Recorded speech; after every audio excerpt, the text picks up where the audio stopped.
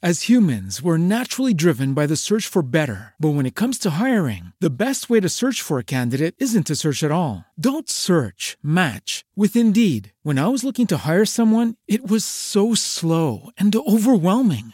I wish I had used Indeed. If you need to hire, you need Indeed. Indeed is your matching and hiring platform with over 350 million global monthly visitors, according to Indeed data, and a matching engine that helps you find quality candidates fast. Ditch the busy work. Use Indeed for scheduling, screening, and messaging so you can connect with candidates faster. And Indeed doesn't just help you hire faster. 93% of employers agree Indeed delivers the highest quality matches compared to other job sites, according to a recent Indeed survey. And listeners of this show will get a $75 sponsored job credit to get your jobs more visibility at Indeed.com/podcast. That's Indeed.com/podcast. Terms and conditions apply.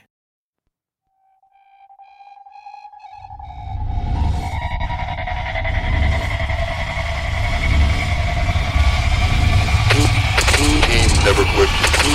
Never quit. Never quit radio.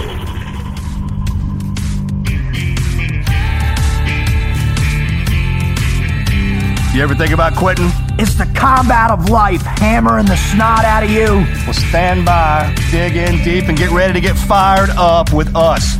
Welcome to the Team Never Quit podcast, the #1 podcast that inspires you to fight on.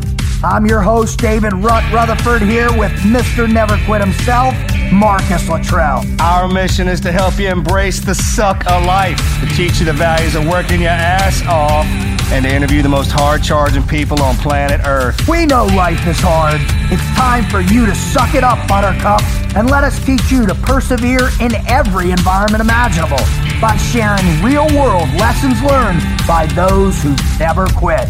That's right. It's time, Marcus, for us to help them defeat the negative insurgency in their lives. You fire me up. Are you ready? I'm ready. Let's roll. Let's roll.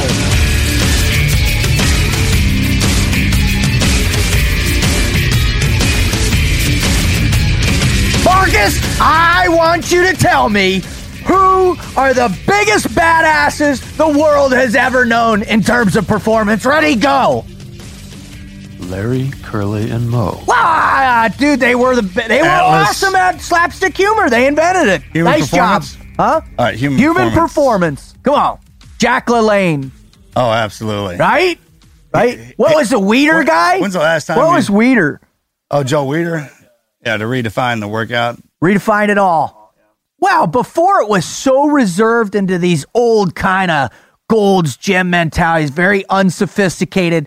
Yeah. Right. Only the Olympians were able to generate crazy performance, right? And they had all this new fandangled science stuff going on, but it's so much more than that. And what's crazy is you had how technology and the society and everything shifted in the same time frame as the gym kind of sequence shifted. So you took it back from the 50s, the calisthenics, to World War II. Then you had the aerobics, where it was just for whatever reason, and then the bodybuilders, aerobics, and then bodybuilding. Jogging started in the 70s, right? And they took it off into that whole movement of getting into the gym, getting back in shape, and then getting huge, and then you saw the fitness part of that. And then as there was a shift in technology, you saw a shift in the workouts and the way people got back in shape because they looked deeper into it, and you don't have to do 6 hours in the gym. So then you got fitness takes off. You kept it in a very secure, kind of siloed capacity, but now performance is everything brought together. How you're performing physically, how you're performing mentally, how you're performing emotionally, spiritually, how you're performing sexually, how you're performing. I mean, human performance finally, I believe now, as the civilian, the regular person out there, not the Navy SEAL, not the elite athlete, but the regular person is finally recognizing the power of looking at human performance as it relates to their life. You don't have to be those things to be obsessive. Bodybuilder, that's a life. That's why they look like that. That's why their muscles have to be that. And people think when SEALs got to be huge. That's not it, man. No. Our program is designed to get you to your peak performance, height, weight, and nutritional value. And that's how you're right. It's all come slamming together. If it's not just big muscles make you in shape, because you stack them muscles on, you don't have any cardio to push them. You're done. You're done. Especially in the jungle. Before you even get started. Well, that's what I really loved is I remember when the Human Performance Program came online, at least with the East Coast teams first, in that it was so much more of a comprehensive program where they're actually analyzing your particular movement patterns, what is best for your body type and what it responds to, incorporating nutrition into that. And that was such a leap forward in addressing human performance. I thought it was I thought that program was fantastic when it came online because it took everything to an entire new level. 2004, I think. Because remember the gym rats, you'd walk in and they started having the CrossFit rows. They're like, what are those? What was that? And someone was like, hey, let's go do some CrossFit. Hey, yeah, go ahead. Do some aerobics too, or whatever. You know what I'm talking about? You'll be doing yoga now. Whatever it all. But now you got team guys doing yoga, guys meditating, guys doing functional, guys doing rehabilitative therapy. Look at the guys coming back online. That's how you know it's not just. It's such a more professional approach than what it was. I mean, I don't have much experience to what was being done in the teams fitness-wise before that, but I do know that there was certainly a strong element in the culture of, well, I'm just going to do shit that's really hard until I break myself. Bing, bing, bing, bing, Lift bing. as much weight, and then if you got a problem, elevate it and put some ice on it and put some rice, right? Motrin. And suck it up. Suck put it up. Powder below the waist, Motrin above. Right. No, I'm with you, brother. And that's what I'm saying is that now human performance is not isolated to in regular people that are out there in whatever capacity, whatever industry, whatever they're doing in their lives. They can recognize that there are avenues, there are serious, legitimate, scientific-based programs for them to maximize their threshold. It's pretty spectacular in how it's done now. You're right. I mean, it's literally a part to where it could be it's not just you walk in, get a trainer, they put you on a bench, and you're throwing up some dumbbells. Those days are so gone. So exactly. Dinosaur days. You have to have 6-7 hours in the gym or an hour and a half, 3 hours. That's not how it is at all. You can literally go in one day and it's 5-7 minute workout, and then you culminate all that together. It creates a life that is dynamic and it's in its approach, and allows you. What it allows you to do is go do other things. Actually, totally. Yeah. Well, it keeps you active in so many different other avenues. Right. And so people aren't constrained in one particular avenue of performance, right? Whether it is physical. And most of the time when you think about gyms, you think about nutrition programs, you're thinking about, all right, what are my interests out? Do I like surfing, paddleboarding, jiu-jitsu, whatever it might be? And that's why I think, bringing on a guy like Aubrey and what he's doing with Onnit is so critical nowadays to hear the variations of what performance is as it relates to your ability to learn the never quit mindset. Because what happens so often, Wizard, that we see out there is people get started, right? And for some reason they stop because of some type of resistance or some type of something that gets in their way. Most likely themselves, whether it's they don't have enough time, they don't have enough this, or they're not truly committed and understand how this program is going to benefit them in the long term. Or even more simply, they don't see actual progress and advancement in what they're doing because they're not taking a very scientific or, I guess, in what we're talking about with human performance, in it being more of a multidisciplinary integration into a fitness program, right? Which, like you just said, it doesn't have to be only for elite athletes. It can be pulled in bits and pieces for pretty much any level of fitness you want to get into. Therefore, what a person who gets involved in that is going to see progress, which is the most powerful motivation probably in and of itself. Right. Well, hell, you go down to Exos to get your year started off right, to get you in the mindset, to get that performance going. Why? But I have a performance coach. When we got out, we're all busted up. That's back in 2008 was the first time I went down there to Exos, and it's a hospital, a physical therapy hospital, but it's got all kinds of stuff in it. And then on one of the compounds is the program, is where Exos is, and it's where people can go in for what we're talking about. And they've been putting me together, like I said, since 2008. So to kind of give you an idea how it works is I go down there every year, regardless, no questions asked. If I've had a surgery, I'll go there a couple more times. When I get there, the first day when I walk in, it doesn't matter. I still have to check in. So I go in and sit down with first my coach who's going to be training me. So I have my own personal coach who watches me work out, tells me what to do, and then sometimes if I'm hurt or after a surgery, there'll be two of them on me watching something that he can't see. And I literally go in and do a strength test, but not with heavy weights. And then I do a flexibility test, and then I go in and get all my measurements done from a fat count and all that. And I go in to sit down with a dietitian, and then we talk about it, like, what do you want to do? How do you want to be for the year? I really program myself for the year. So he's like, you want to put on weight and be heavy, or you want to be thin and move fast? All right, and I kind of, depending on how I felt, I did one, I think it was a couple of years back, where I was like, I want to be team guy big one more time. So the lifts and everything in my diet get incorporated into that. But I realized that I can't carry that weight anymore. It was a bad idea. Every day on that thing, I'd be like, my knees, man. My knees. So after I sit down with the dietitian, then he's writing all that stuff down, and he programs all my stuff into the computer, and then I show up the next day, and then there's individual folders for breakfast, lunch, and dinner. And I go down through all those, and it has all the calories, everything, and I need throughout the day. And then that gets turned in upstairs to the kitchen, so all I do is have to go upstairs for breakfast, lunch, and dinner. And then after that first day, then I'll go back out into the gym, and then they'll do this function test where they put the bar on me, and I got to bend over and see if I can touch my toes, and then lift my leg up. It's totally not looking tough on the bench lifting a whole bunch of steel, which I don't do anymore at all.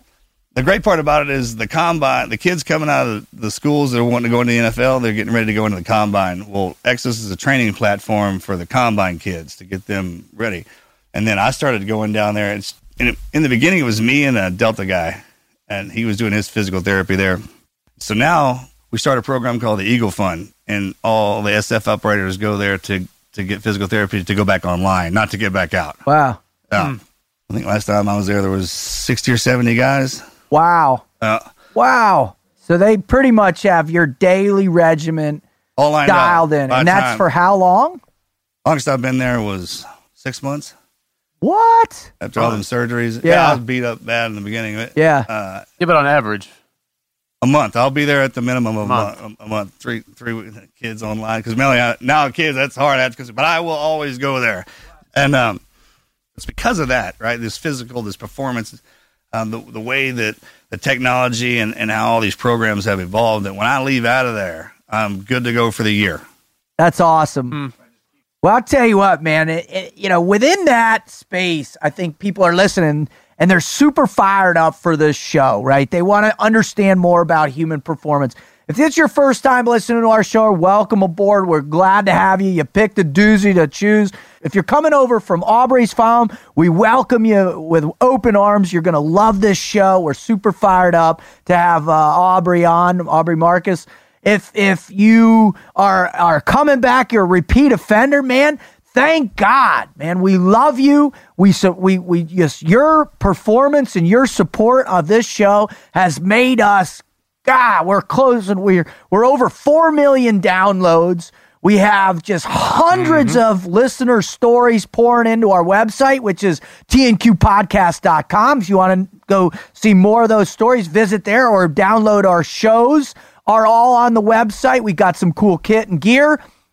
And then, you can also find us on iTunes. Go to the iTunes podcast app, subscribe and have us on call, on the ready, any day in the middle of any workout you're involved in. If you're in the middle of meditating, you're doing your yoga, you're running, you're kicking your own butt, man, you're getting your massage, flip the switch and we will be in your head to help your performance and growth as it relates to the never quit mindset.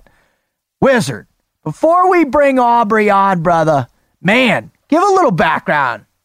Absolutely. Aubrey Marcus is from Santa Monica, California, but now in Austin, where Onnit is located.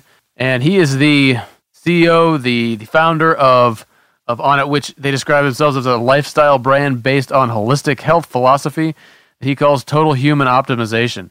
They've got, now they've only been around for 5 years. They've grown exponentially. In 5 years, they're valued at, according to this, $28 million. They are an Inc. 500 company, an industry leader. They've got over 250 products ranging from peak performance supplements, such as, which are probably what they're best known for, at least that's kind of the the market segment that they first started in.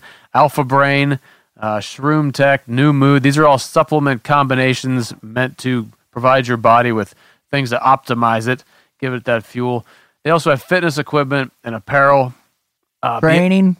Right, and beyond that, so that they'll have training. He does talks. They have conferences. For example, even with entrepreneurs, he was recently at a 6,000 entrepreneur roundtable discussion called the Synergy Global Forum. Heck, that's where I met him, was at the On Influencers Weekend this past fall, where I got, they had Lance Armstrong was there, JP Sears from Facebook, Awaken as fuck. He's awesome. They had some other amazing guys there. Really just, it's a dynamic organization that's just really doing some incredible things. Yeah, and when you listen to him, you get that sense. He is, I don't know if I want to say a fanatic, but he's certainly passionate about. He's a philosopher. The whole spectrum surrounding, total this human podcast optimization. Is dope. And it even extends into some, let's say, less than conventional means of human optimization. But, we'll see if he decides to get into it. I know he's got into it with Joe Rogan before. He has a book coming out, Own the Day, Own Your Life. And he also has a podcast. Brother, dude, I am super fired up to bring Aubrey on. What do you say, big guy? Let's get him on here.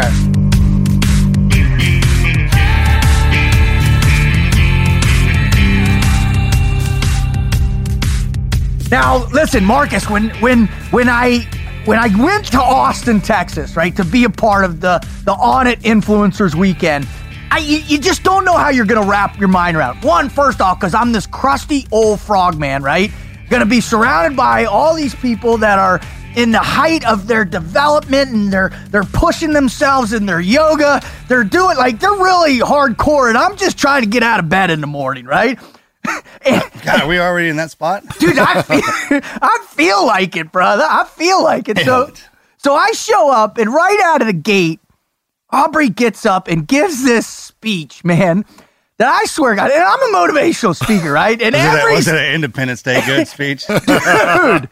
Oh, bro, and all these people are like, because it's deep, and, and I'm just like, woo, you! And they're like, does anybody have questions? I'm like, right here, I got one right off the bat. I'm like, and dude, I got so fired up. I'm like, fuck, this is awesome. But guess what? Because I obviously, what am I going to do when I meet somebody that gets me that fired up? Hey, dude, would you come on the podcast, right? And I look at him and I go, Aubrey, man, we would love to have you come on the podcast. And what did you say? Of course. And I was like, yeah. But then he goes, I hit him, hey, man, why don't you come out to the ranch and come on and go live with us, sitting with us, bro? And he's here. He's right there next to you. The only way. It must have been good. You made it through these gates. You're sitting in here. Right? Dude? Yeah. And the fact that, bro, you're sitting here, that you took time out of your crazy ass schedule, and I know how crazy it is, to come out and sit down with us and be with us, man. It just it's a real privilege and a real honor, Aubrey, to have you here with us. Oh, thank you, brother. And you give yourself too little credit, because you showed up at that event and On It, and you brought so much positive energy. It was just like a bomb went off. I mean, you just raised that love and happiness and enjoyment meter to there was gears falling off the meter after you would leave a room. So, well, thank you, brother. Yeah. And you talk about this all the time on your show with people. It really is about that self-improvement. It's about the total human optimization. And that's an essential component for us. And for me, it is about that positivity energy. It is about that relationship that you can establish with a person in a short period of time, to know that, man, that love is there. It's present. It's real. And that's how you connect with people. And that's the precipice for our show. That's really why we're doing this, man, is to create this network, this team, if you will, of people that believe in the things that you believe in, that believe in this essence that we're all capable of the never quit mindset. Yeah, I think a lot of times people can think of motivation like words. Like the words are going to carry the motivation. But you could literally have been speaking another language and people's enjoyment of you would only have been slightly diminished. Like it's an energetic expression of when you have these things internally aligned right, and then you can express that. And we read that off each other all the time. So a lot of times people get lost in the craft of it. What do I need to know? What do I need?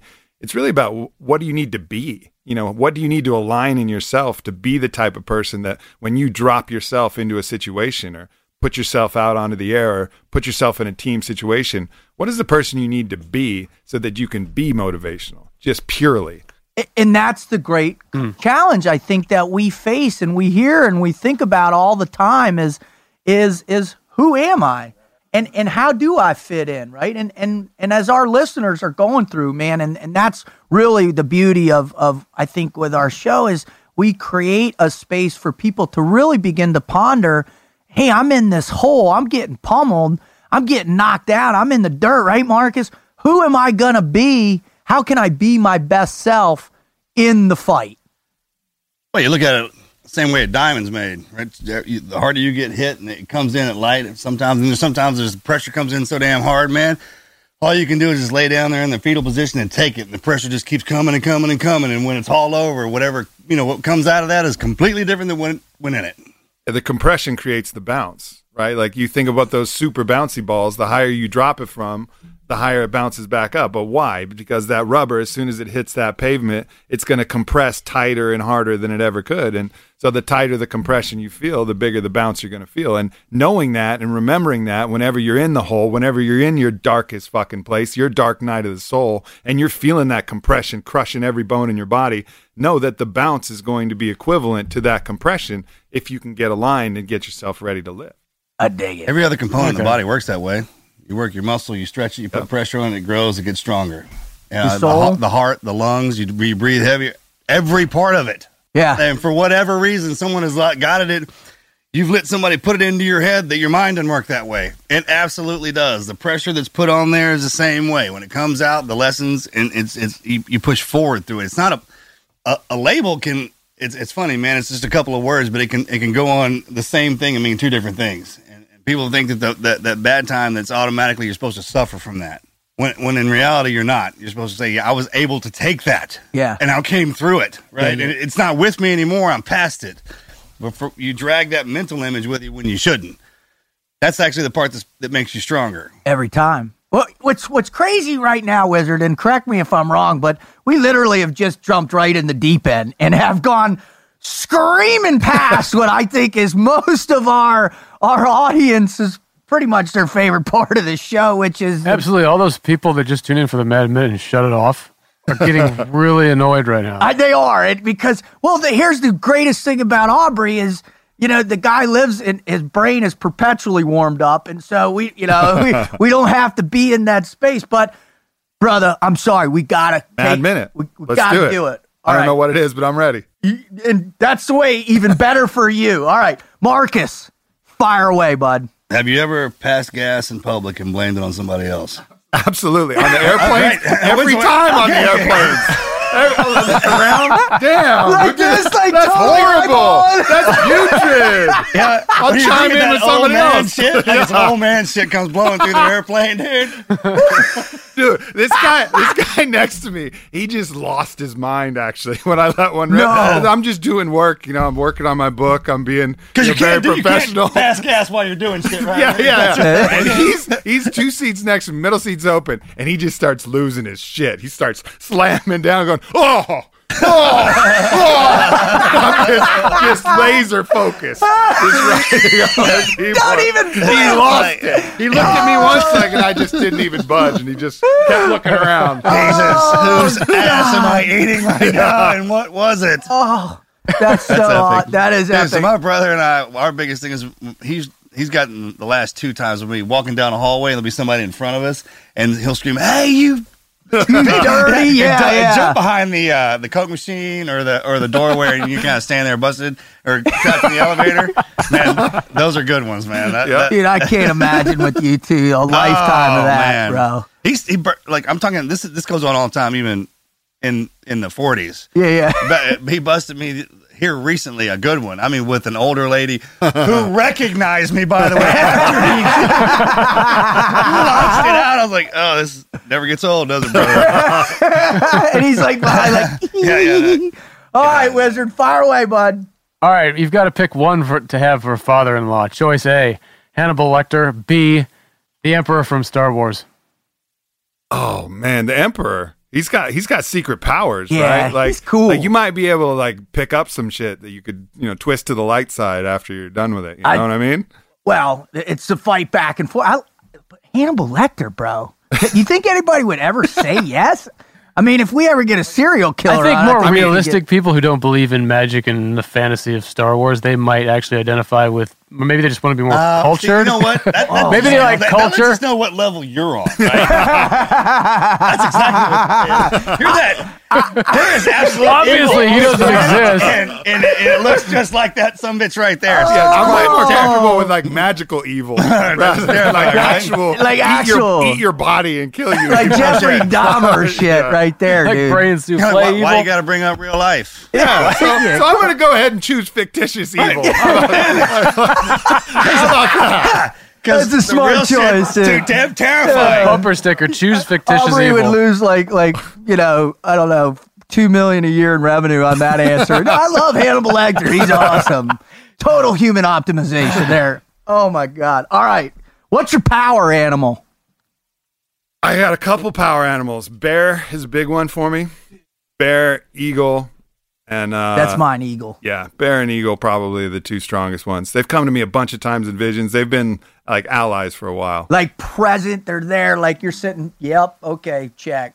Man, I had this crazy vision of the bear. The first time the bear came to me, and this bear was all laden down with gold chains, like straight up Mr. T. Like had heavy ass chains everywhere, jewelry everywhere, big ass crown on his head, and he had so much gold on him that he couldn't move. And he was like stuck, and he was like slow, and he like wasn't able to like be an actual bear. And he looked at me in my vision. He goes, I remember when I just used to be a bear. And he lost all his gold chains, and he just started charging through the forest. And it was this like beautiful reminder of like, yeah, we can get trapped by all of this stuff that we call our wealth. But if we get rid of that shit, then we can actually be free who we are again. So I've always like kept that in mind. And since then, like the bear has been one of the animals. Yeah, does the reputation that follow you if you stand in front of everybody naked? I know my reputation shrinks considerably, right? Depends on the weather. That's what I'm saying. No, it doesn't depend on the weather at all, bro. Oh God. Yeah, all that wealth, man. That's an awesome metaphor. Man, that'd have shaken me to my core if I'd seen that, because that's kind of a big thing in our family too. It doesn't matter what you have, and that could be taken away from you. Yep. The faster you run and get stripped away, the harder you get hit, man. And if it's just me and you standing there, am I going to have the same reputation that I had? No, or yes. And all that other stuff, man, it can't keep you alive and can't fight for you and all. Yeah, right. Nope. It's good stuff. Fire away, bud. Favorite superhero? Man, that's a tough one. Thor. Really? Thor, probably. Is that our first Thor? That's the first Thor. That's our first Thor, bro. Yeah, Thor. First Thor. Why? Well, he's just fucking badass for one, and I think just holding up. He always is. He's a little bit cocky. And I've certainly fallen into that. I've certainly have like been down. I can identify a little bit of that element, but then also seeing his transition into like a true like being of justice, like setting right the wrongs in the way that he does, and just that kind of fearless cavalier attitude. Yeah, I'd say Thor. And I like going big with the magical powers too.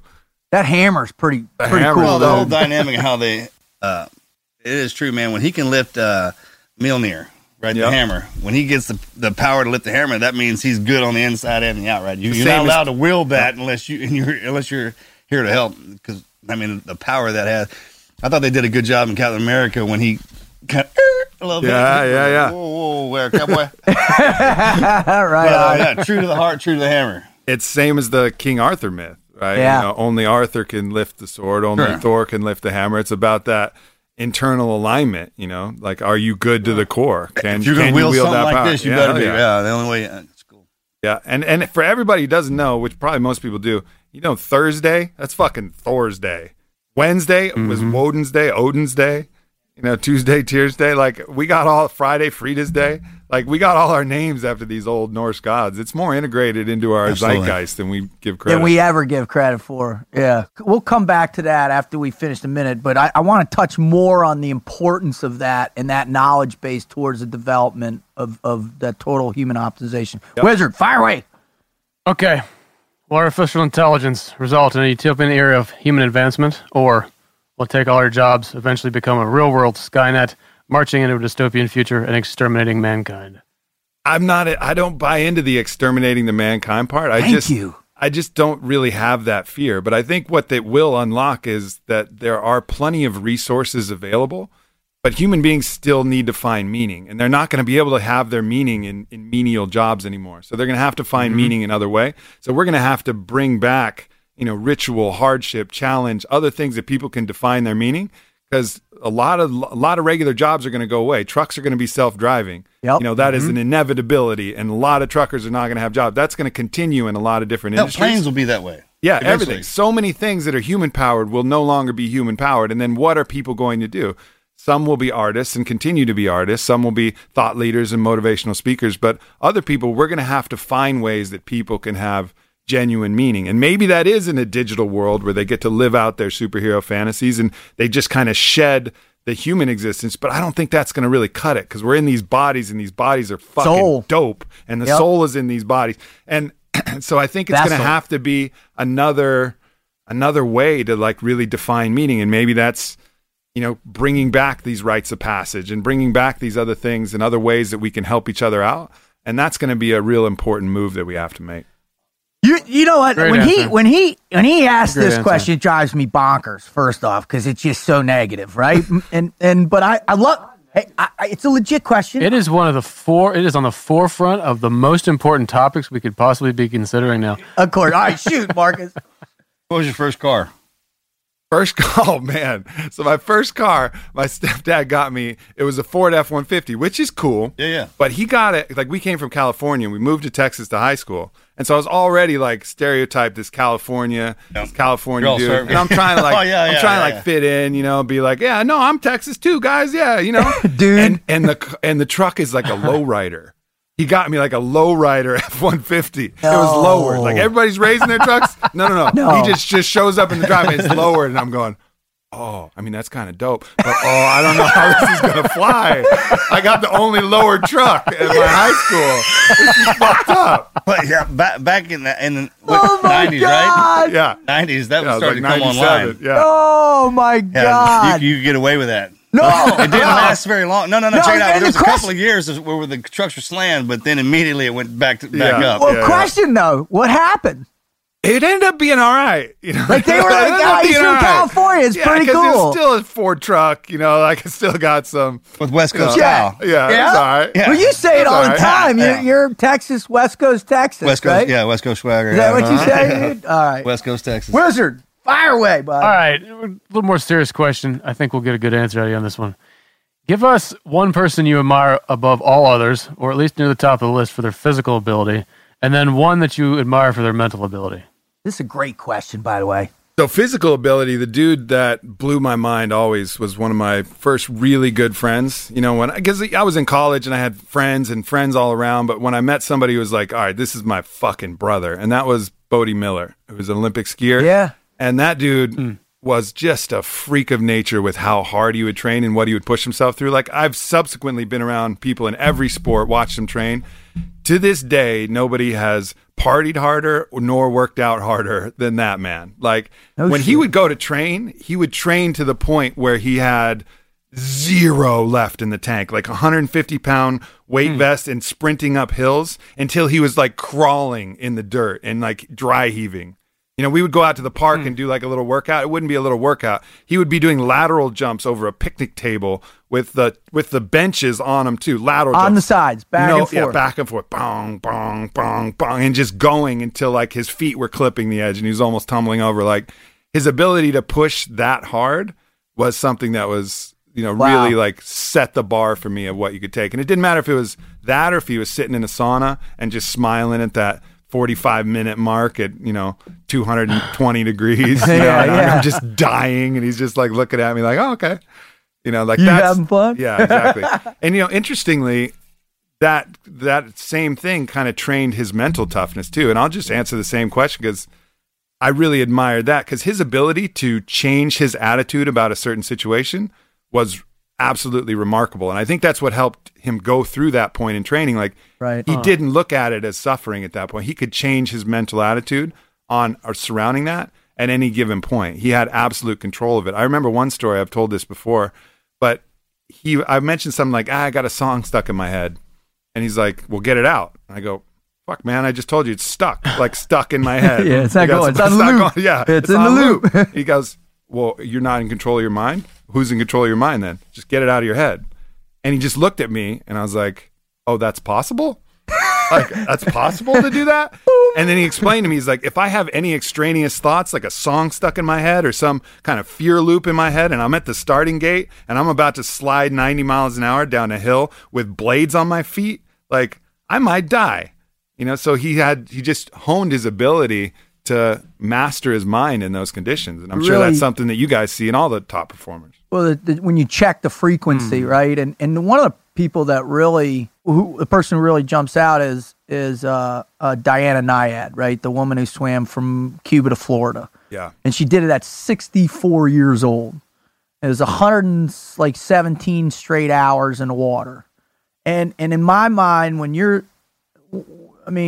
swimming, one, all your other perceptions taken away because your head's just down and all you're trying to do is, it's not like you have all these other feeds going on to create static or whatever. It's literally just the static of pain that you're embracing. But she would be able to narrow her focus in her brain by these little mantras she would just say over and over, hundreds of times, say the same sentence over and over. And almost kind of reverse engineered that to fill the space with something meaningful that kept her focus, right? So that was someone. All right. I dig that, and that's powerful, but you know what? I think what he's talking about is even a level beyond, because she can almost get in a trance-like state and just maintain that. But if you carry that through your daily life, through all the activities you're doing, that seems to me a more advanced version of that mental control. That's I call it mental override. He didn't name it that, but he had the strongest mental override ability to say it wouldn't even matter. Like, imagine the worst fight you've ever gotten in with a girl or a wife or something like that. Like, I could watch him get in like a gnarly emotional situation, and then one breath, gone, like smiling, completely gone, like just let it go.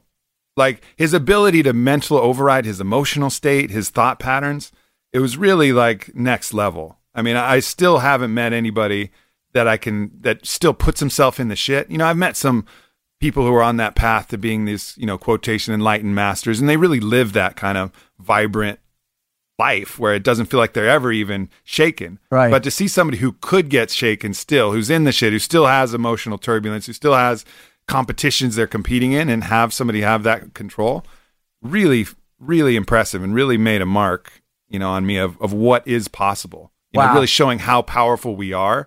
Sometimes we'll just surrender that power and say, my mind's just wandering, my mind's a beast.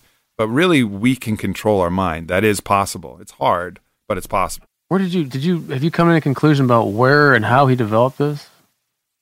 I think he had some innate abilities. Started early for him. He wasn't part of like a family that was taking him to the best ski schools. He found a pair of skis in New Hampshire and started hiking up mountains when he was 4 years old, just so he could ski down once and then hike back up and ski down once. And then, picking up psychedelic mushrooms out of cow patties in the middle, when he's 11 years old, and exploring the universe on his own. He's just a unique, like one of these renegade wolves that just figured some things out.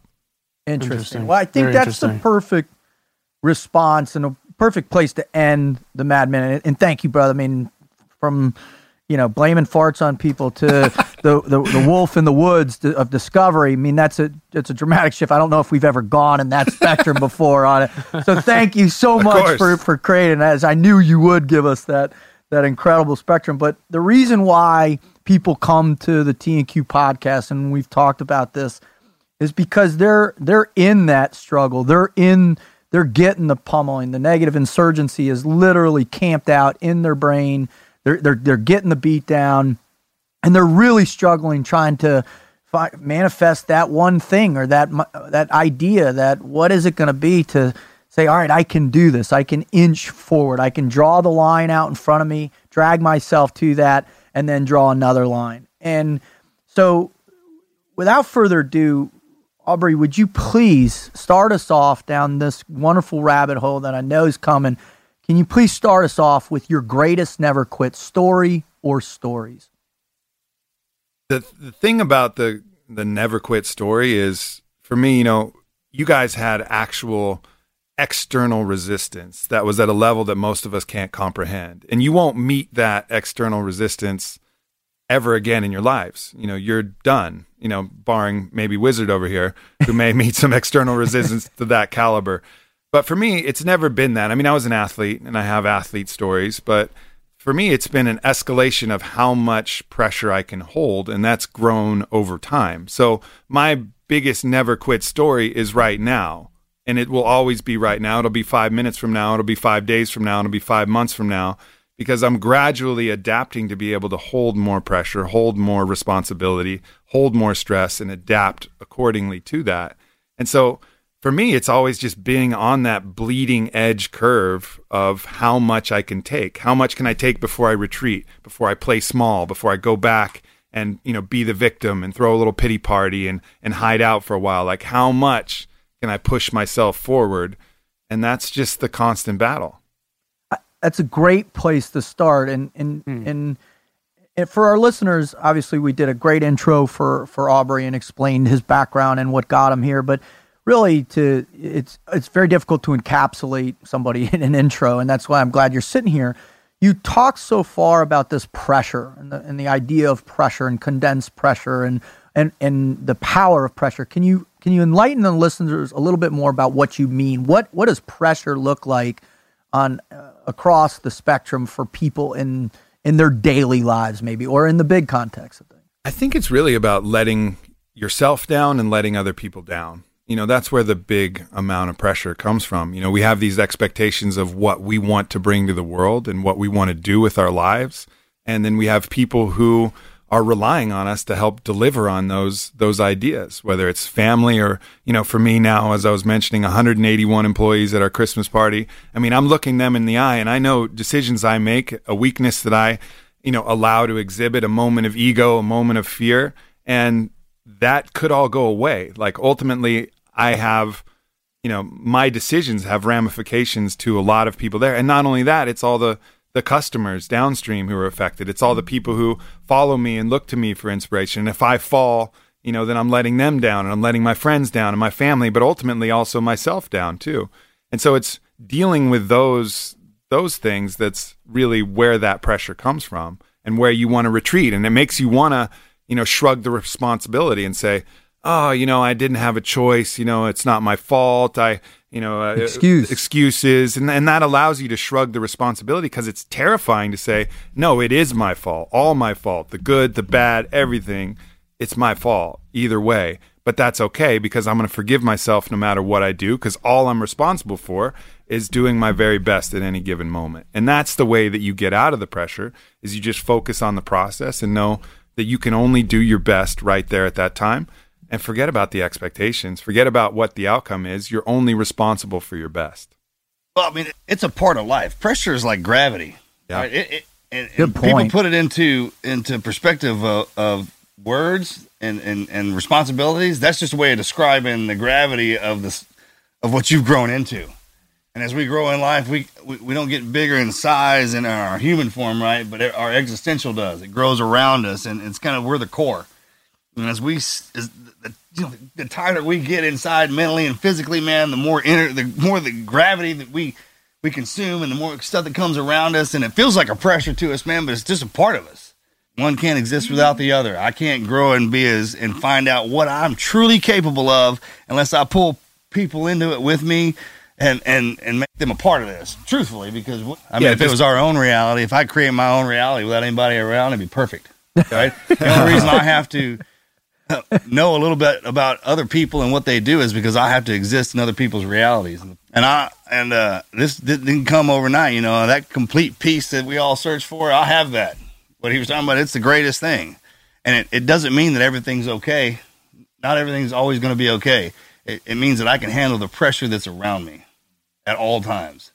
And we just keep pushing. Well, when I hear the two of you talk, I hear two people that have been on pathways towards discovery, right? And that's fantastic, and that's allowed you to have this perspective. But let's back up to the day when you didn't have that perspective and you didn't have that knowledge base, Aubrey. You know, when was the space in your life where you're like, hey, you know what? I need to set forth and go on this journey. There's something out there that I want to feel. I want to feel that. I don't know if it's the control of the pressure, maybe emotionally, cognitively, but it's certainly an understanding of it. When was that moment for you? When was okay, I'm going to move from this physical existence, because you were a great basketball player and all that, to really go into this, position of discovery and everything else? It's the same model, really. I think that's the great thing about sports is they teach you the model. They teach you that resistance training works for the body, and then you learn the model, and then you know that resistance training works for the mind.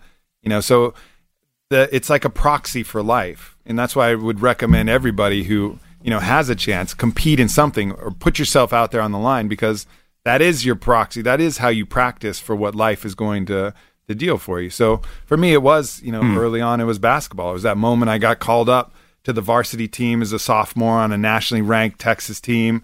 And I knew my job was to shoot three-pointers, and stretch the defense out, because we had a big 7-footer, Chris Mim, on the inside. Yeah. And they needed somebody who could shoot on the outside. And I knew that if I made my first shot, then I would probably stay. And if I missed, I'd probably go back down to the junior varsity. It's like that pressure moment, has been the same pressure moment as when I got called up to do the first Joe Rogan podcast, or when I get called out on stage in front of 6,000 people at Madison Square Garden, or when I'm, in an important meeting, or it's the same thing. It's just, you learn it through different ways, but that same universal knowledge you can apply specifically. And I've just done that with everything, just applied that idea of, all right, push myself up against the pressure, see what happens, see how I adapt, see what I can learn from, and then bring that in and try again on an even bigger scale. It's funny because by the time I started doing the public speaking, I didn't know I was supposed to be afraid of it. I was a team guy. I'd never been afraid to go on stage ever. I didn't know that was a thing. I swear to God, we trained to fight in front of you. Why would I be scared to talk in front of you? Yeah, of course. It never even dawned on me. And people were like, the dentist and public speaking, like there's the two most feared things on the planet. But it's funny because I see these guys, and you can overcome a fear of riding your bike without training wheels, and you can overcome a fear of speaking in front of 70,000 people in about the same time. Yeah. That's the great potential. And I go back to this space, though. I always go back. There's a process involved, right? There's a process involved with all of it. And the more I think you can refine that process of the total human optimization, because it's one thing to say, okay, go walk the earth like Cain and go have your kung fu moments, and you're going to have this amazing transcendental enlightenment that hits you in the face. But that doesn't happen for most people because they got to pay their bills. Oh, you got to seek it. You got to intentionally go after it. You got to intentionally put yourself in uncomfortable situations.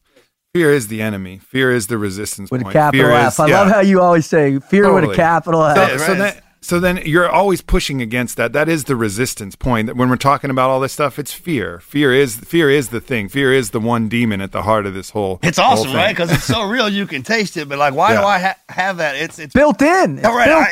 It's your human condition to tell you that that's where you need to go. That's how it always drove me. It's like a fuel for a flame that they can burn blue permanently. Because you have that mindset of you're going to find fear and you're going to go towards it. And that's the thing that people need to shift. Instead of that, instinctual response, run from fear. The other response of human growth and potential is run towards fear. Totally. And we can make those moments happen any point. It doesn't need to be a big basketball game. Anytime that you're afraid to do something and you push yourself to it, that's your little superhero moment. Like let's say there's people dancing and it's like still kind of awkward. It's not like you're not drunk.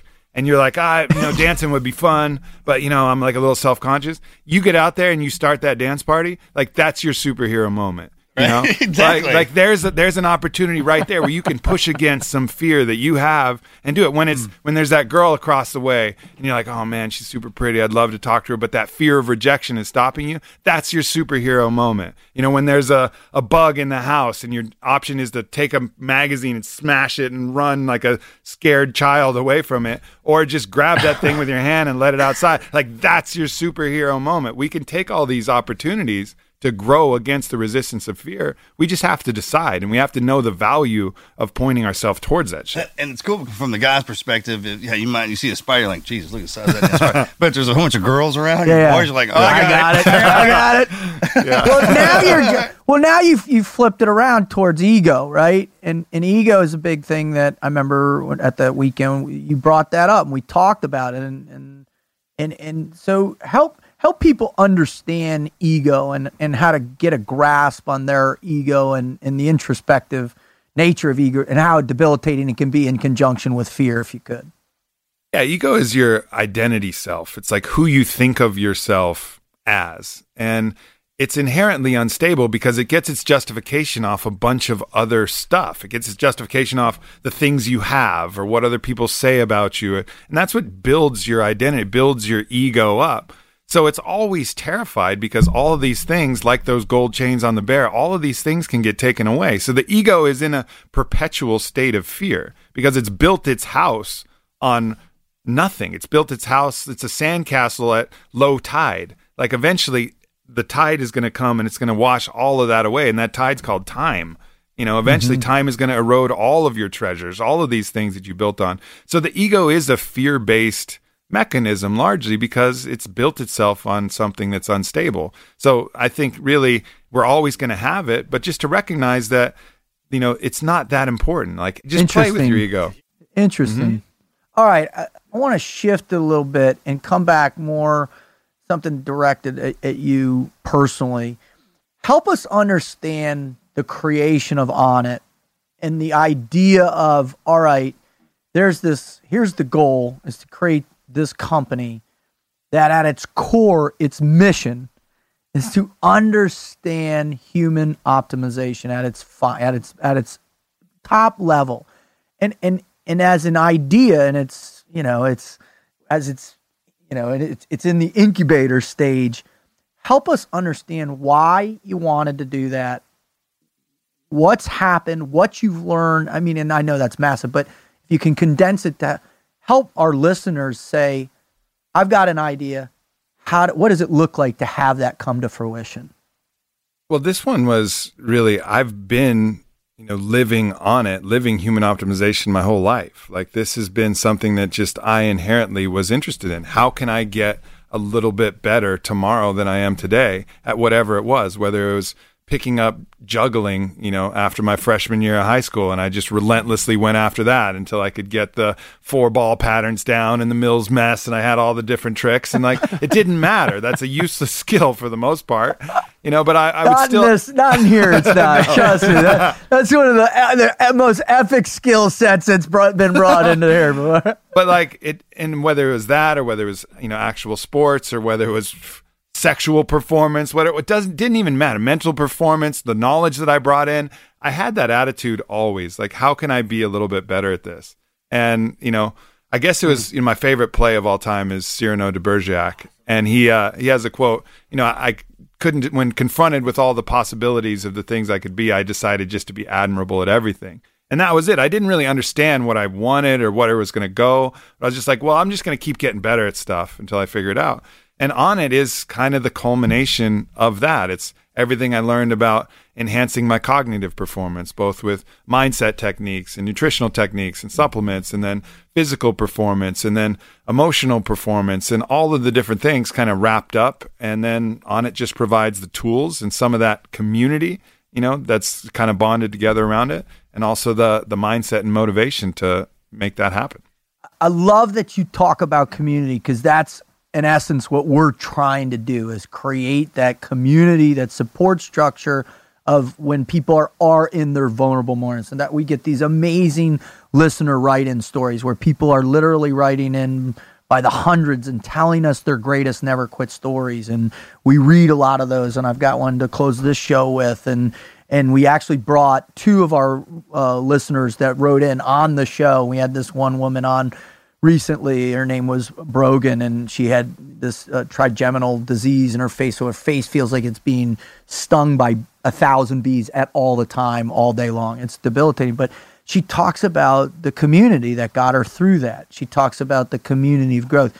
Help us understand from your perspective, how important the team is, the community is for the growth, to understand fear, to understand ego, to understand, the need to explore the self. Yeah, I mean, I think we're built as communal creatures. We're built as tribal creatures that have just adopted this kind of very lonely existence that we currently have, which is largely just nuclear family and a couple friends. But that's not the way that we were built. We were built to live in teams, and teams that relied on each other. Because right now, most of us could say, turn off all our communications. We'd be totally fine on our own. We got our bank account, we got our credit cards, we got Instacart. We might not even have to leave the house. Things would just happen. And that has never been the case for the human being. Like we thrive in a community structure. We thrive in that tribal structure. And part of every community and every tribe is the hardships, is the rituals. And nature used to provide that. But now we don't have that. So it's actually hard for us to even get those kind of bonds. That's why you see it in the teams. It's like there is this large external force that forces this kind of bond to happen naturally. And I think where we need to go and what we need to do is we need to put ourselves in situations that are inherently challenging. So when we did that weekend out and on it, part of it was not only listening to some amazing spoken word poetry, but it was writing it ourselves and then going up and expressing that. And that moment brought that, I'm sure you could feel it. It brought that whole group together because people's vulnerability was courage there. That was something inherently challenging. That was something that we could all respect. Everybody was digging deep. And when I, coach my course, I have this course called Go For Your Win. And when I bring them out for the mastermind weekend, I'll put them in uncomfortable situations using dance as that same metaphor. We'll do this thing called ecstatic dance, which is like an ancient kind of tribal dance ritual where basically you just get out of your head, broad daylight, sober, and you allow music to move your body. And for men, it's like, fuck, that's really challenging. This is the hardest thing I've ever done. But the fact that everybody goes through it together and it's something hard, even though it's so silly, it's dancing, it's what every child does. But even though that doesn't have a really manly, kind of expression in a lot of people's minds, the fact that they went through that challenge together, then all of a sudden that community really starts to form. Man, that was really hard for me. Me too, man. I haven't fucking moved like that in forever. And that'll form the nexus of a community, this shared hardships, this shared mindset. And I think that's what we all really need. And we need to go again. And we got to go seek that. We got to put ourselves in situations with other groups of people where we can go through something challenging, whether it's a hard workout, whether it's yoga, whether it's some kind of plant medicine ceremony, or whether it's some external thing where we climb a mountain together or put ourselves out in the cold. It doesn't matter, but sharing those kind of hardships and feeling all right, these are my brothers and sisters and I need to rely on them for support. I think that's what really gives fulfillment for a human being. It seems unless you have to deal with the elements, we progressed as a society and we got to where, hey man, you don't have a bear rolling in and killing you on a regular basis or anything, dragging you out of here or anything. And the more civilized we became, it seems that always find something to pressure ourselves with. That's kind of like bullying comes into play, or all the name calling. That didn't even exist. You wouldn't even worry about half that crap if you knew you had to worry about what was outside the door. Well, I think that lends itself to the necessity for ritual. Right? For these communal-based experiences that we share, right? Unless you are interactive with each other, you can't just go LOL and you got to laugh, man. Yeah. You didn't think my joke was funny? What the hell does LOL mean? Yeah. That kind of stuff. It's I don't know. It seems like the more technologically advanced we get, and the less we are with each other, man. Those skills aren't. If you don't hone those in, that's dangerous, right? Yeah. Well, we got to get in situations where we have to drop the mask. You guys get to know each other on the teams at a really intimate level because there's no fucking time nor energy to put on a facade of any sort.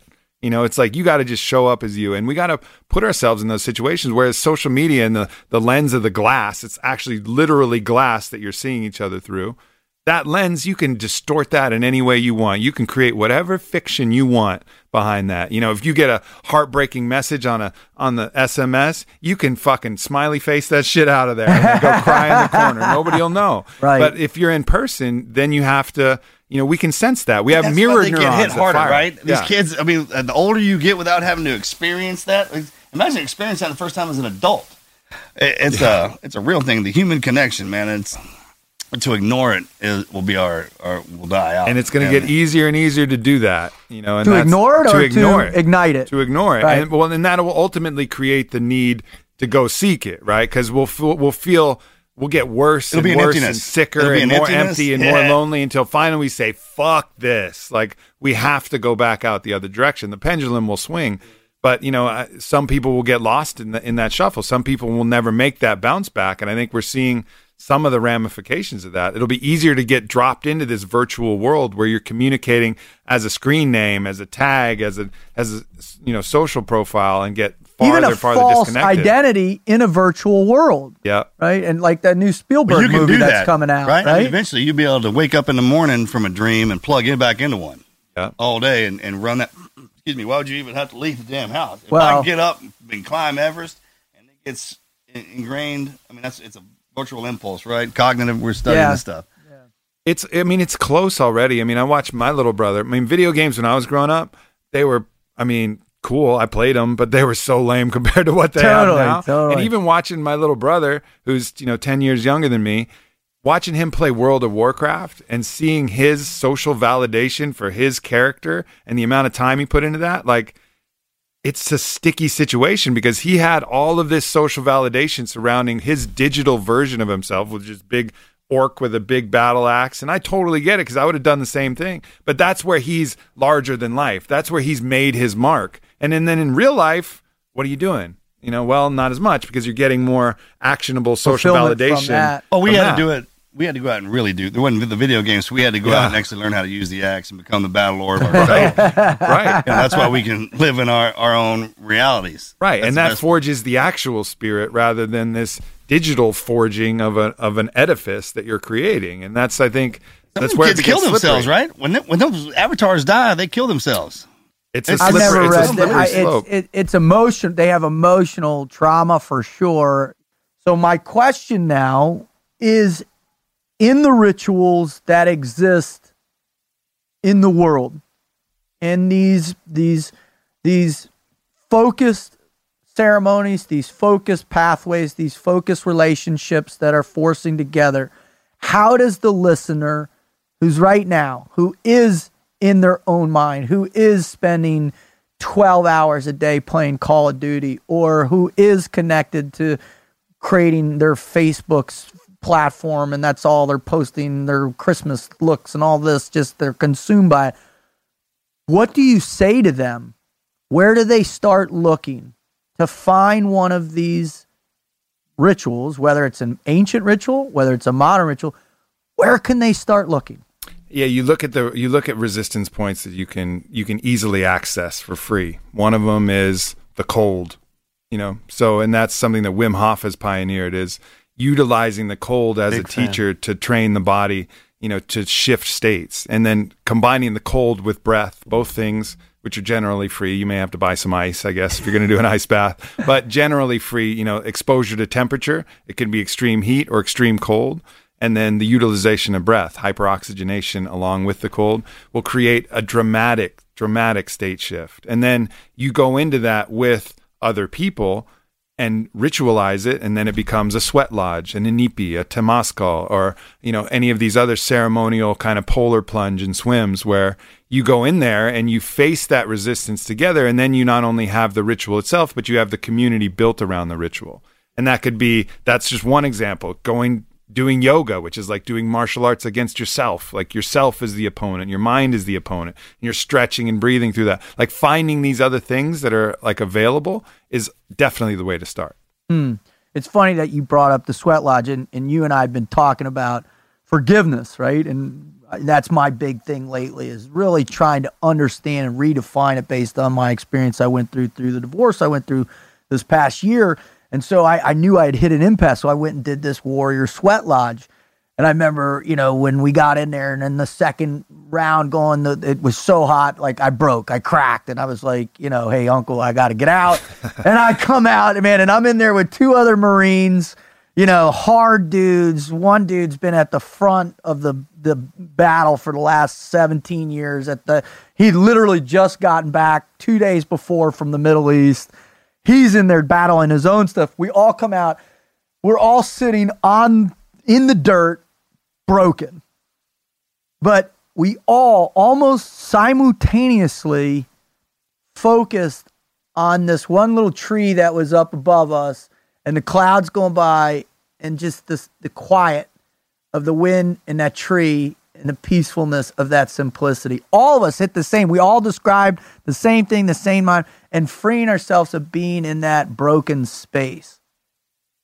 Now, when I tell people this story, they look at me like I got, a third eye coming out of my head, and like I'm talking about some, Navajo Mambo jailer in the spirit world, right? That whole concept of fear of that ritual.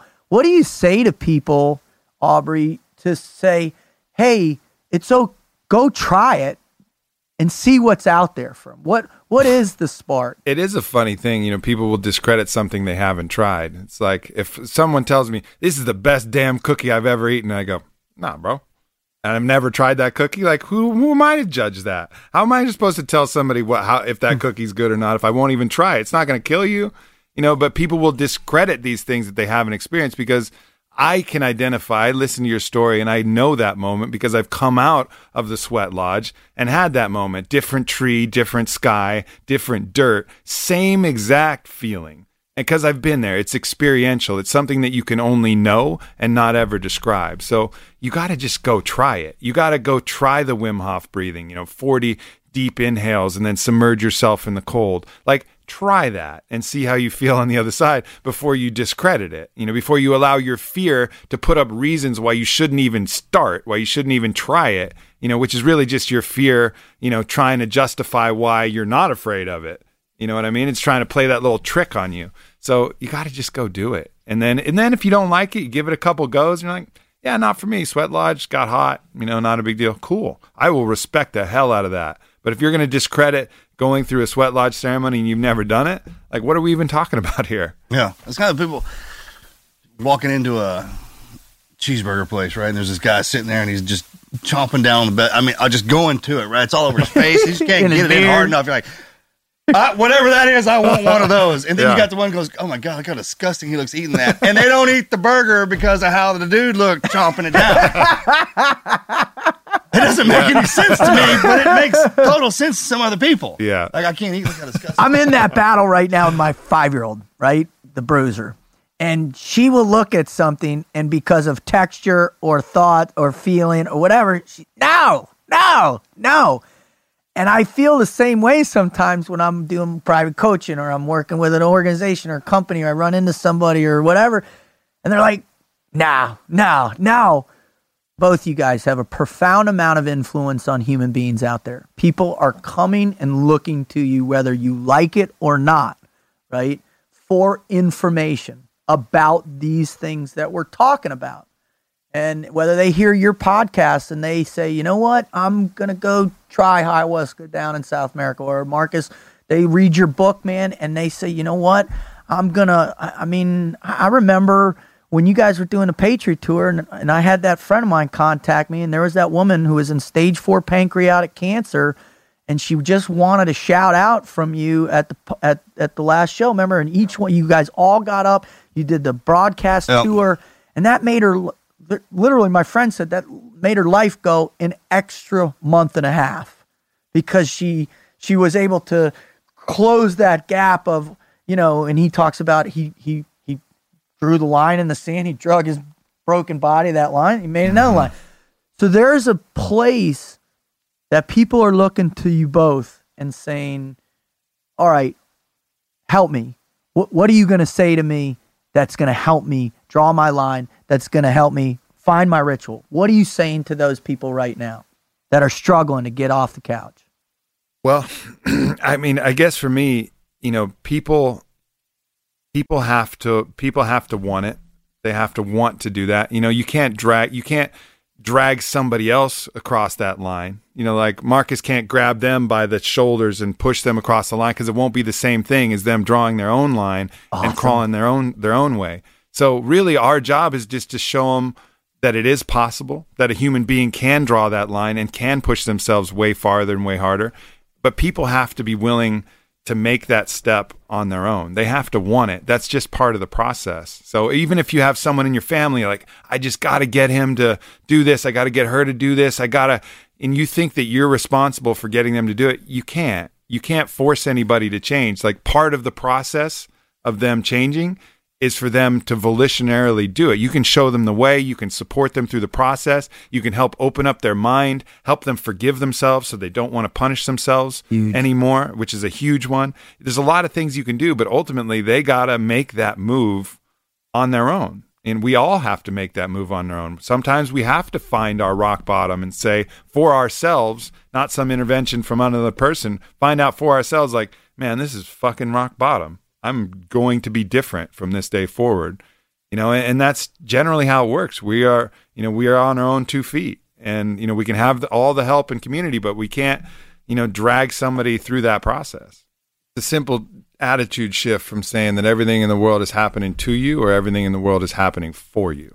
I like that. That is the thing. Because if you have that attitude that everything's happening for you, even the boring job, even the pain, even it's happening for me so that I can respond to that thing and become better because of that thing. So no matter what happens, no matter what crazy shit comes up out of the blue, blindsides you, that happened for you, so that you can adapt, that you can be stronger, that you can grow as a better person because of that thing. And you make that subtle shift, and then all of a sudden you don't lament the things. You don't look back and say, I wish this wouldn't have happened. That happened for me. Right. Could you imagine if in a perfect world, if when bad stuff happened to you, and then afterwards you're like, oh, did you see what I just took? Yeah. I mean, it was kind of like a rite of passage. Right. And you have those check marks like, I've been hit by a truck, I've been raped, I've been stabbed, blah, blah, blah, going all the way down. And when they walk in, it's like, that's a resume, man. Don't be embarrassed of that. I was like, the resume of pain. This is what you can take. I love it. And I mean, that's all of my tattoos are my defeats. Me and my brother, we're tattooed up in all of our defeats, man. Our scars bear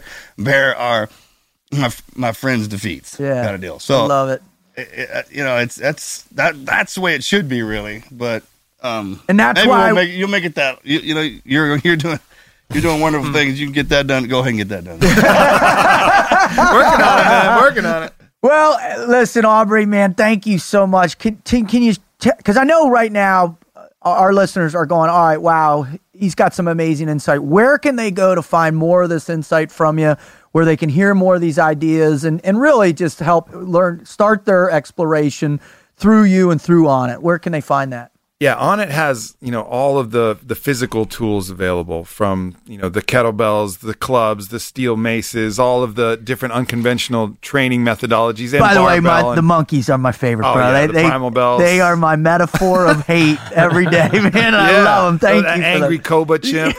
We got some Star Wars stuff coming. You swing a Darth Vader kettlebell if you want. But so Onnit has the tools, and then the supplements and the different foods and, the information for that. And then on the personal side, if you're interested on this kind of the mindset and living more of your purpose, training these skills that I've been talking about, from the meditation to the breathing to all that, you can check out the course that I'm launching, Go For Your Win. It'll be the relaunch of that, goforyourwin.com. Follow me on social, Aubrey Marcus. And I got my first book coming out called Own the Day, Own Your Life.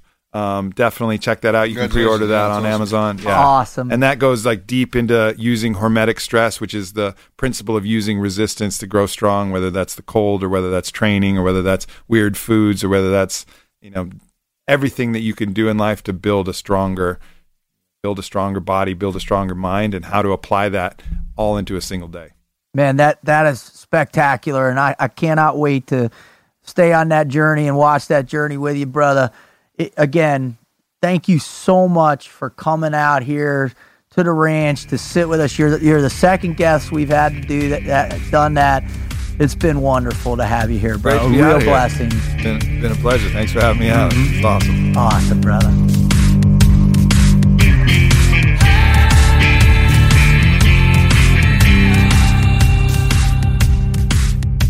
Dude, you know what I love about that cat, Marcus? He don't just run a company. He ain't just making a pile of money. That dude's thinking about shit. There's actually some thought going on inside all that. Right? I've distilled the essence of that entire interview, and what I've come up with is the man is thinking about shit. Dude, That's right? Good to Wait a minute, you're making fun of what I just said a minute. No. Dude, he knows a lot of shit I've been about made a lot fun of of shit. before, and I think I know what's going on. I'm getting made Hey, fun of. pretty I'm sure. You know what you're you making are? fun of me. Wizard, you know what you are? What? You're my resistance, bud. And I'm not going to let my resistance stop me from my human growth potential. The problem is your resistance has the power to stop the show whenever it wants. That's right. Wait, no, what? Yours does. Yeah, Exactly. Yeah. Wait, No, it's my- your. Wait, I'm so it's confused your right head now, in the Mark. box But when Been you a strange day. honestly, with the Marcus, guarantee on it. when you think about performance, right, and you listen to the You way didn't get that one, did you? I'm not listening anymore to you two knuckleheads Oh, because it's this right. is It a was movie. series. It was movie. Yeah, What was it? Tommy Boy, Oh, say it again, please. the guaranteed piece of. He's like, no wait, it's your bull and his head up his. Remember? Yeah. Now there's performance, right? That dude was true performance and comedic level. him. But when you come back and you take a step back and you look at you listen to what Aubrey's talking about, and you listen to the concepts of fear, resistance, finding those other proxies in life, right? These are critical things that people have to understand as they try and develop the never quit mindset. It's not something just because of a traumatic situation that's going to warrant your ability to all of a sudden have these high levels of performance. You have to train into it, don't you? Sure, and each one of those never quit moments show up in certain cycles. I mean, and even if you do run into the same situation further down the road, it's going to be different because of the experience levels and the kind of identify for sure the moment that you're in, even in life, right? Well, that's what he was saying in his whole thing. His never quit moment is in the moment he's existing in. Right. It's cool to see somebody that can articulate each pattern throughout their life, because normally you weigh a lot on either on a bad or on a good, and someone who can weigh both those throughout their entire life and articulate that is why people ultimately will follow you, because you can give them a heads up on everything, the good and the bad. Oh, and that's why Aubrey's podcast is blowing up. His book is coming out. His company is just, exploding. His following on Instagram and all of just social media. I think that's the great thing about social media too, is you can do not only you learn about the person, but check their background out. And it's not just a piece of paper on the wall. Now there's actually examples.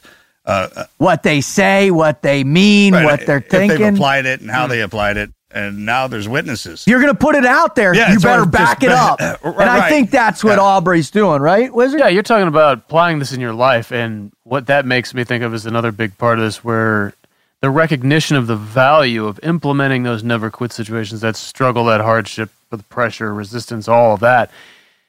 In recognition of that, actually purposefully creating it, going out and seeking to create, because a lot of people don't have these strong resistance points naturally in their life. They're not, going through a never quit story every single day.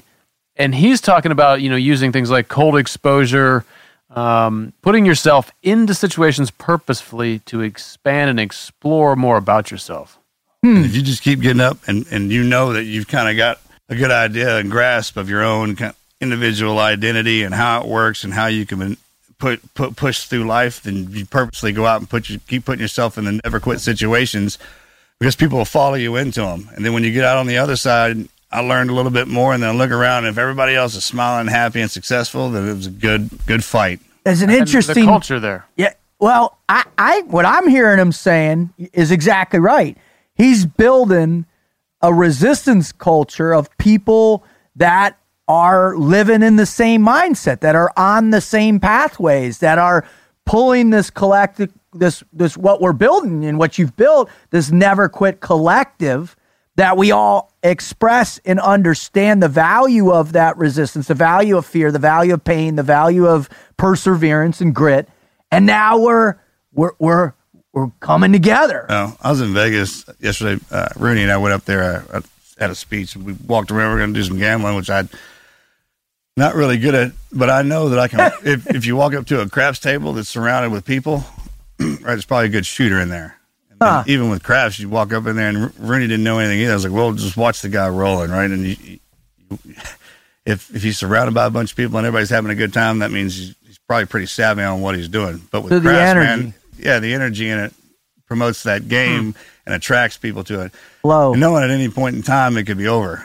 And even when the guy, just so you can tell you get a good shooter, when he would crap out, it never affected him visually. He's like, I lost that hand, but he immediately went back down, started betting again, and started rolling again, and was winning. And it's those that overall achievement of what he walked away with was a lot of money, but in between that, there was a lot of little battles that he lost. The battles that we fight internally in our own mind. Right, and even I didn't know anything about craps. I know he did. And he was sure of himself and what he was doing, which made me confident. So I was betting behind him. Really interesting. And that's kind of how when you walk into it's kind of like life, man. I fell in behind a guy and knew the situation in the game and the war and the battle, right? And I also knew we were going to lose some of them battles, and we might have lost the overall war, but that's war, right? You don't know really the outcome. You just know that if you get a bunch of people around that know what they're doing. You can walk into that resistance with a smile on your face and positivity in your heart, like what Aubrey's creating at On It. Well, I'll tell you what, man. Listen, if you're listening to this, man, you got served, holy cow, a heavy dose of just wisdom on this one, man. I mean, get this group in the same room and to be able to deliver all these different ideas, this collective understanding of performance, of human growth, and what it can do for you, man, God bless you if you're coming to this show. If this is your first time listening, man, thank you so much. We appreciate you. We appreciate you coming and choosing this show. If you're coming back for more, damn, you just got a dose, right? I mean, Aubrey is something fierce, man. I love his philosophical mind, and I love what he's doing with On It, man. And also, we want to let you know, we couldn't be doing what we're doing without you. We could not be delivering the content to help your human growth, to help your performance, to help you learn to never quit if you didn't keep coming back. And also telling your family, your friends, the people out there whose Marcus is telling you about, who are walking into your tribe, who are walking into your culture, who are walking around you, who need help. By showing them this show, by tell them where to go on their iPhone and to go to the iTunes podcasting app, type in Team Never Quit podcast and subscribe so you can have this information, this valuable, incredible information at your fingertip anytime you want.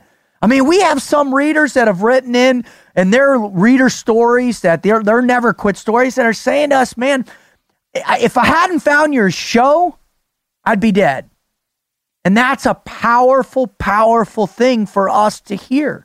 It means the resistance that we're facing in society and life and what we know, man, it doesn't matter. We're going to push through all that. We're going to deliver. We're going to cut away all those external things that are inhibiting you from achieving your Never Quit story. And we're going to deliver you. And our listeners, Wizard, are actually jumping in there too, aren't they?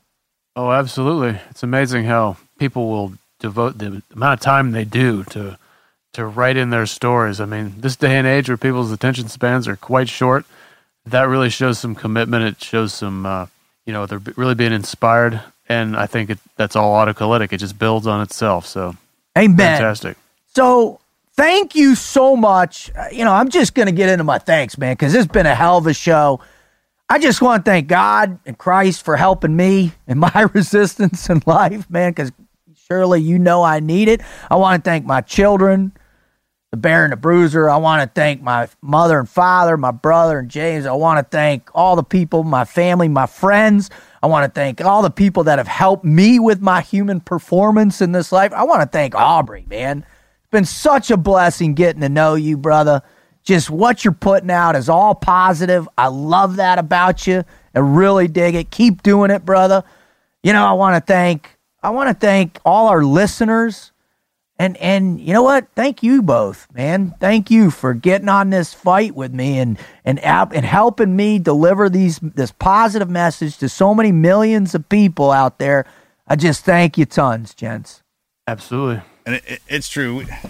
Man, you only have a short attention span because you're looking for something else, right? It's whatever's standing in front of you is not really passionate and grabbing your attention too much. I used to have that too. And now that we can connect you to somebody who's been through it and help you push through that, man. And that's the people who keep bringing us back, the listeners. And it really is one big family out there. Just because your house is down the road, you think that they don't exist, but that's not the way it is. So even when you go in behind those walls, you got to come out sometime. When you do, you come out to the people who, man, that makes your life. First thing you see when you walk outside has something to do with what generates your life. It's not what you want, and you need to start looking in different directions. This gives you the place to do that. And the people who bring us back, that's the power they have. So thank y'all for that. I'm out.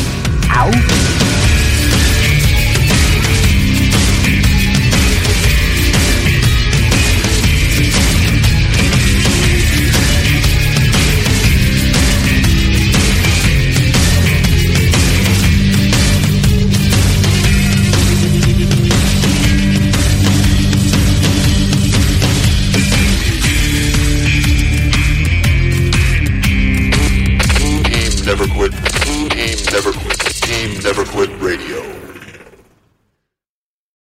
As humans, we're naturally driven by the search for better. But when it comes to hiring, the best way to search for a candidate isn't to search at all. Don't search, match with Indeed. When I was looking to hire someone, it was so slow and overwhelming. I wish I had used Indeed. If you need to hire, you need Indeed. Indeed is your matching and hiring platform with over 350 million global monthly visitors, according to Indeed data, and a matching engine that helps you find quality candidates fast. Ditch the busy work. Use Indeed for scheduling, screening, and messaging so you can connect with candidates faster. And Indeed doesn't just help you hire faster. 93% of employers agree Indeed delivers the highest quality matches compared to other job sites, according to a recent Indeed survey. And listeners of this show will get a $75 sponsored job credit to get your jobs more visibility at Indeed.com/podcast. That's Indeed.com/podcast. Terms and conditions apply.